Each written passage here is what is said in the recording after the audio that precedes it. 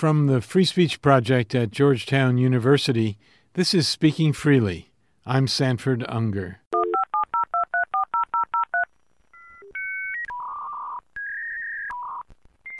Those of us of a certain age remember that sound. It's what we heard in the early days of the Internet as our computers connected to what was sometimes called the information superhighway. The World Wide Web first entered our homes in the mid-1990s, and it seemed to take over very quickly.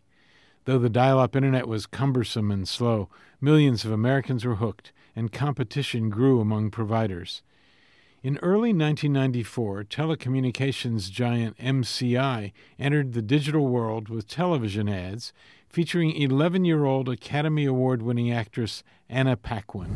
A worldwide conversation between millions of people via computer. Scientist to scientist, teacher to teacher. It's not about data, digits, technology. It's not even about highways. It's about you and me. Every book, every movie, every piece of knowledge in the universe. Right here. The possibilities are endless. Our guest on this edition of Speaking Freely has been carefully observing the growth of the Internet since those early days. Cindy Cohen is Executive Director of the Electronic Frontier Foundation, a nonprofit founded in 1990 by a small group of concerned leaders of the technology community to, as its website says, defend civil liberties in the digital world. Cindy Cohen's been working with the organization for 25 years, first as outside counsel, then as general counsel, and from 2015 as its executive director. The thing that is awesome about the digital technologies is they let everyone communicate with each other theoretically on equal footing, right? Traditionally, you would say that, free speech is your right to buy a printing press, right? Right. And so the number of people who could actually participate Right. in the public discussion was really limited because Right. of They the used to expense. say freedom of the press belongs to those who own one. Well, now we all own one. The barriers to entry have been really, really lowered, which means everybody can have a voice. As late as the late 1990s, the U.S. Supreme Court, in a case called ACLU versus Reno, recognized that this was an opportunity to fulfill the promise of free speech in the First Amendment. This was one of the first projects of the Electronic Frontier Foundation and the ACLU was to make sure that as these technologies developed, the benefit that they gave all of us, that we could all have a voice in our ongoing public debates, was enshrined and protected by the Constitution, and we were able to win that pretty early on. It's a ringing endorsement. It was a 9-0 decision that recognized that the Internet was a place of free speech, and especially a new kind of place of free speech, in that it really was free speech for everyone, not just for the wealthy. So now, is there a dangerous aspect to that some people say things, write things, circulate things on the Internet that are not only untrue, but malicious? Sure. We've never really protected free speech because we're going to like everything that No, of course not. I say, understand that. or that there aren't ideas that are dangerous and scary. It puts responsibility back on us, the listeners, to really be able to differentiate between truth and falsity, between good ideas and bad ideas. I mean, this is the promise of self-government. Well, that's the promise of democracy. Correct. And certainly the founders thought that would work. Well, they didn't want there to be a gatekeeper who got to decide what the rest of Right. us heard. And that's not because there won't be bad ideas. It's because who are you going to give that power to? The course. power of the gatekeeper is so strong that it ends up being the most important person. And then you've taken this thing that you democratized and made it not a democracy anymore. Right. Do you remain confident in the good sense of consumers of the Internet? Well, I hope so. I do find that every time a new technology gets introduced to people, the kind of first generation of people who get their hands on it, have to figure out how to deal with it. This was true about cars. We had horrible traffic accidents in the early days of cars. I think that we are going to have to go through a period where we're going to have to figure out how to have the right instincts around some of this information so that we do the right thing. I still think that the alternative, where you put somebody else in charge of what the rest of us get to see and think about, is worse. I've watched internet platforms in their attempts to try to censor and make sure that that good things happen and bad things don't, and they're horrible at it. I wouldn't trust the government, not the current federal government, but probably not the past one either, to be making those decisions. So as much as you might be frustrated with what's going on right now, I don't think you can have that conversation honestly without looking at what the alternatives look like. And so, of course, there are going to be some bad things that happen, and I certainly am not saying that there isn't a downside to this path. What I'm saying is that the other paths also have serious downsides, and there's some magical thinking I find going on right now that, suddenly Mark Zuckerberg's going to become the guy who magically knows the difference between good speech and bad speech. And I can tell you, he doesn't. Well, no one can be vested with that power to make the right decisions about all these things. At the same time, there are some very severe social problems. Guns, you and I would probably agree, there are real issues with guns. And there's a lot of stuff online that stokes the paranoia that contributes to the irresponsible use of guns. I think that that's true. On the other hand, I think that, to me, if the guns are your problem, then maybe you ought to focus what you're doing about them on the guns and not the speech about guns, because what we're seeing, right now today is the power of the network to organize against guns. But I think that the work that the kids have done in Florida right now around responding to what happened to them could not have happened without social media. I think we're doing ourselves a disservice if we're focusing on the speech about the thing as opposed to the thing itself. I think that's true about guns. I think that's true about Nazi protests that are going on. I think that's true about a lot of social problems, that it's kind of convenient and a little fashionable right now to talk about the social networks and their role in this. What about the problem of false accusations online that are impossible to erase? Things get said that may not be true, and they just show up in those Google searches for time immemorial. Well, I think there's a lot that can be done to require transparency and accountability by the platforms about how those systems work. There's a lot of work that we can do around making sure that we're not captured by the platform strategy of keeping you there that isn't really fundamentally about censorship. It's about transparency, and it's about giving us options. Right. And I think that those are really fruitful places to look at, because there's a reason why these fake accusations blow up as opposed to being just a thing that happens and then goes away. And that's because of the way that a lot of these systems for deciding what's going to come up on our feeds work. And we deserve to understand those and to be able to push back on them. How about the right to be forgotten that's talked about in Europe, where you can get something, I suppose, with the proper evidence or the proper argument, you get something removed? I'm worried about that. And the reason I'm worried about that is exactly what you said, with the proper evidence and the proper argument. The systems that have been put up right now in the right to be forgotten in Europe, I don't think are sensitive enough to the needs of due process here. And I've been on panels with the privacy commissioners who are implementing this. These are people who are interested in privacy and not necessarily in free speech. Now, I care about both. You're interested in privacy. We're going to get to that in a second. Very much. I can talk about that. But I really worry the right to be forgotten. If you look at the history so far, first of all, it has a similar problem that we've seen in other things, which is wealthy people with resources can get information about themselves erased and poor people can't. But does that mean that no one should be able to do it? I am very nervous about the right to be forgotten. We've got about a year or two of examples on it. The lack of transparency into how this works. Eugene Volokh, who's a professor at UCLA, discovered that there was a police officer in Texas who had used the right to be forgotten process to try to get some information about something he'd actually done wrong, erased from the internet. And he couldn't even get access to the records of what the request was, because the guy's privacy interest was held to be more important than figuring out what it was he was erasing from the internet. There's a real worry that this kind of rule is going to create a memory hole where it's impossible to find out what actually happened. I worry very much not only about important, useful information going away and the disproportionate way that this has so far been implemented. Right.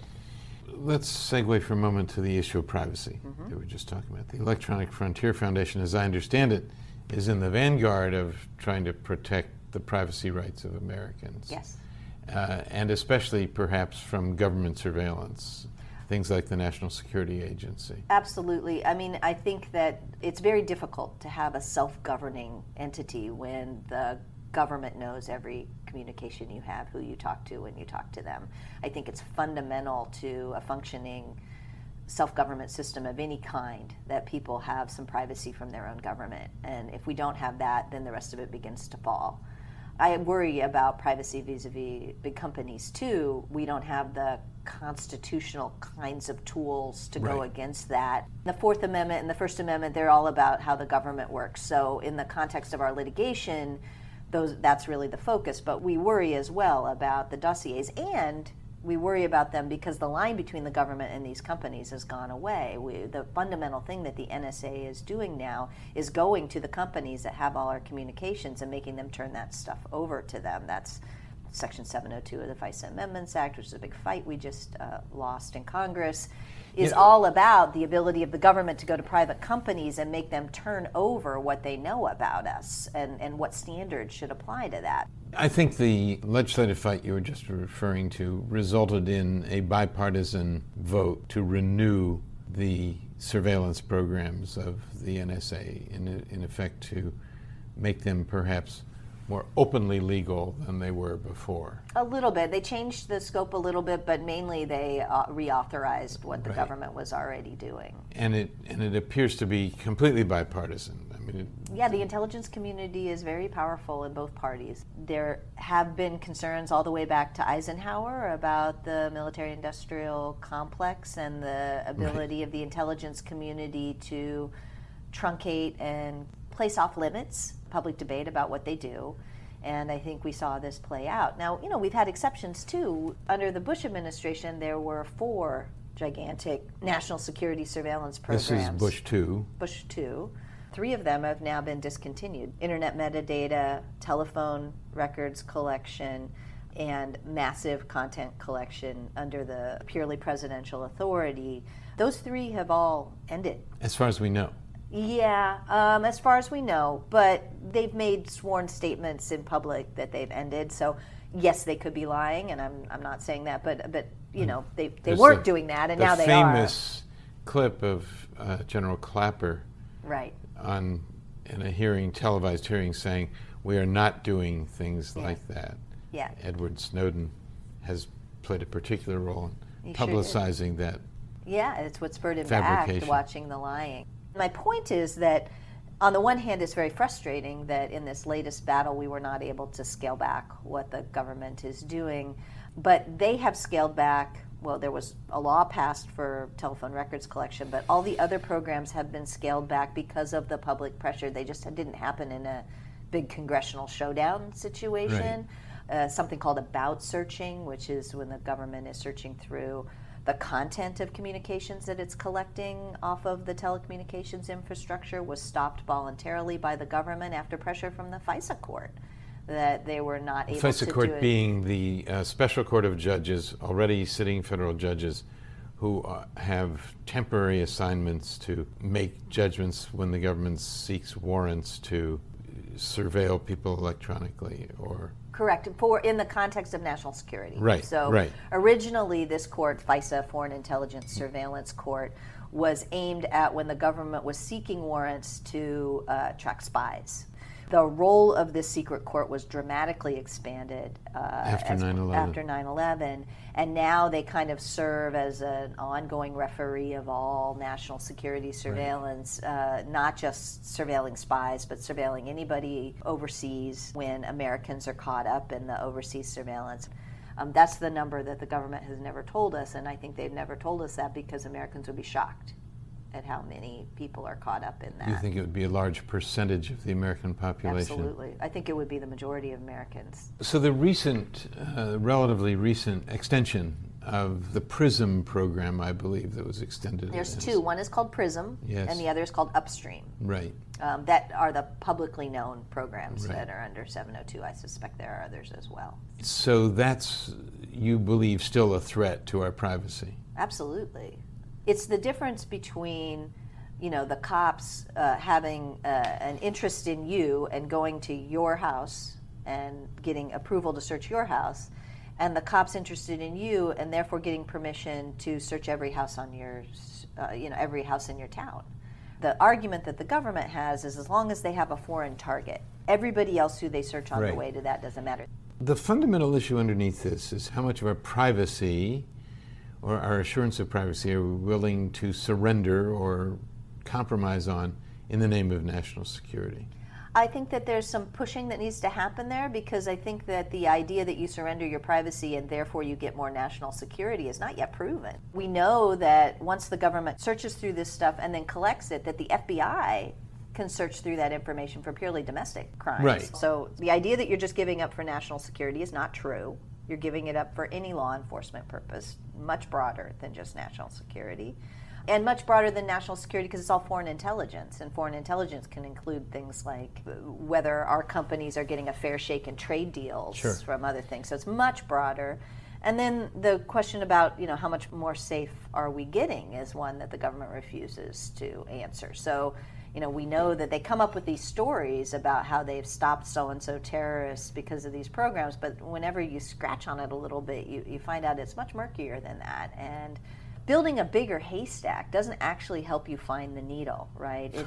It's targeting, so swooping in all the rest of us and forcing the government to go through all the dreck of our daily communications. I would question whether that's your best strategy. It gets a lot of other things that the government wants, but it doesn't actually, I think, solve the main problem of trying to do better intelligence about the things that you want. This is what the 9/11 Commission found. The 9/11 Commission did not find that the government needed more power in order to stop the terrorists. It found that the government wasn't smartly using the power that it already had. Right. And this whole surveillance infrastructure is based upon the idea that the government needed more power. I submit that we need to have a real public discussion about this with real facts. It's hard to disagree with your saying this is the kind of public discussion we need.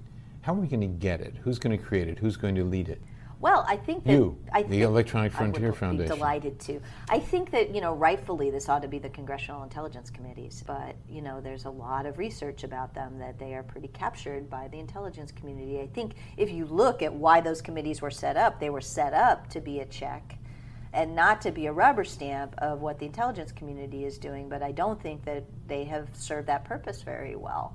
It really is a question of, do we think that there are wise old men who know better than the rest of us, and not that the spycraft and intelligence is the kind of thing that happens in books where you get, wise men who make these decisions for the rest of us? Or do we really want a self-governing country where, of course there are some things that are secret, but that's a small amount compared to the ways that the American people need to decide when your communications and your network of communications. So it's, part of this is the content of your communications, but the much more powerful part is who are all the people you talk to? What do your networks look like? They call this contact chaining or call chaining. When that's readily available to the government, that is an inhibition on free speech. Absolutely. And this is the part that I think kind of comes back to our program here. People talk about this in terms of privacy, but I think what gets overlooked sometimes is the free speech component of this, and the right to associate, the right to build communities that can stand together. To assemble, to present grievances. Association. To do all those things the First Amendment says. Yeah, and I think that gets missed in all of this cloak and dagger spy, blah, blah, blah stuff, which is, fun and interesting, but we've all read the novels about that. But so we don't need the reality. It's okay, but it's not. The reality is not the novels, right? The reality is some people with computers who are able to find out everybody who you talk to. And that's fine if you're not interested in changing your government. But it gets really dangerous if you're interested in changing your government, because they will try to stop that. They're going to try to protect their power. And when we see this, we certainly see this in the United States, where organizers and activists who are trying to over the government become the targets of surveillance. This overwhelmingly affects vulnerable people. Right now in our country, it affects immigrants, it affects people who are doing Black Lives Matter, it affects people who are trying to organize against gun violence or for gun protection, honestly, that there's surveillance of any organization, regardless of the political will, although I think right now in the government we're seeing it slanting one way. This matters if you want to have a functioning democracy, and It's very real. It's not the stuff of science fiction. It's not the stuff of spy novels. We see this a lot overseas, and the governments absolutely take advantage of the fact that they can go to tech companies and find out who's in the opposition. There's no reason to think that that is never going to happen here. Isn't happening now here. I believe that self-government is the right way to go. I don't think that you should have kings, and I don't think that you should have oligarchs or, wise old men who decide what's best for the rest of us.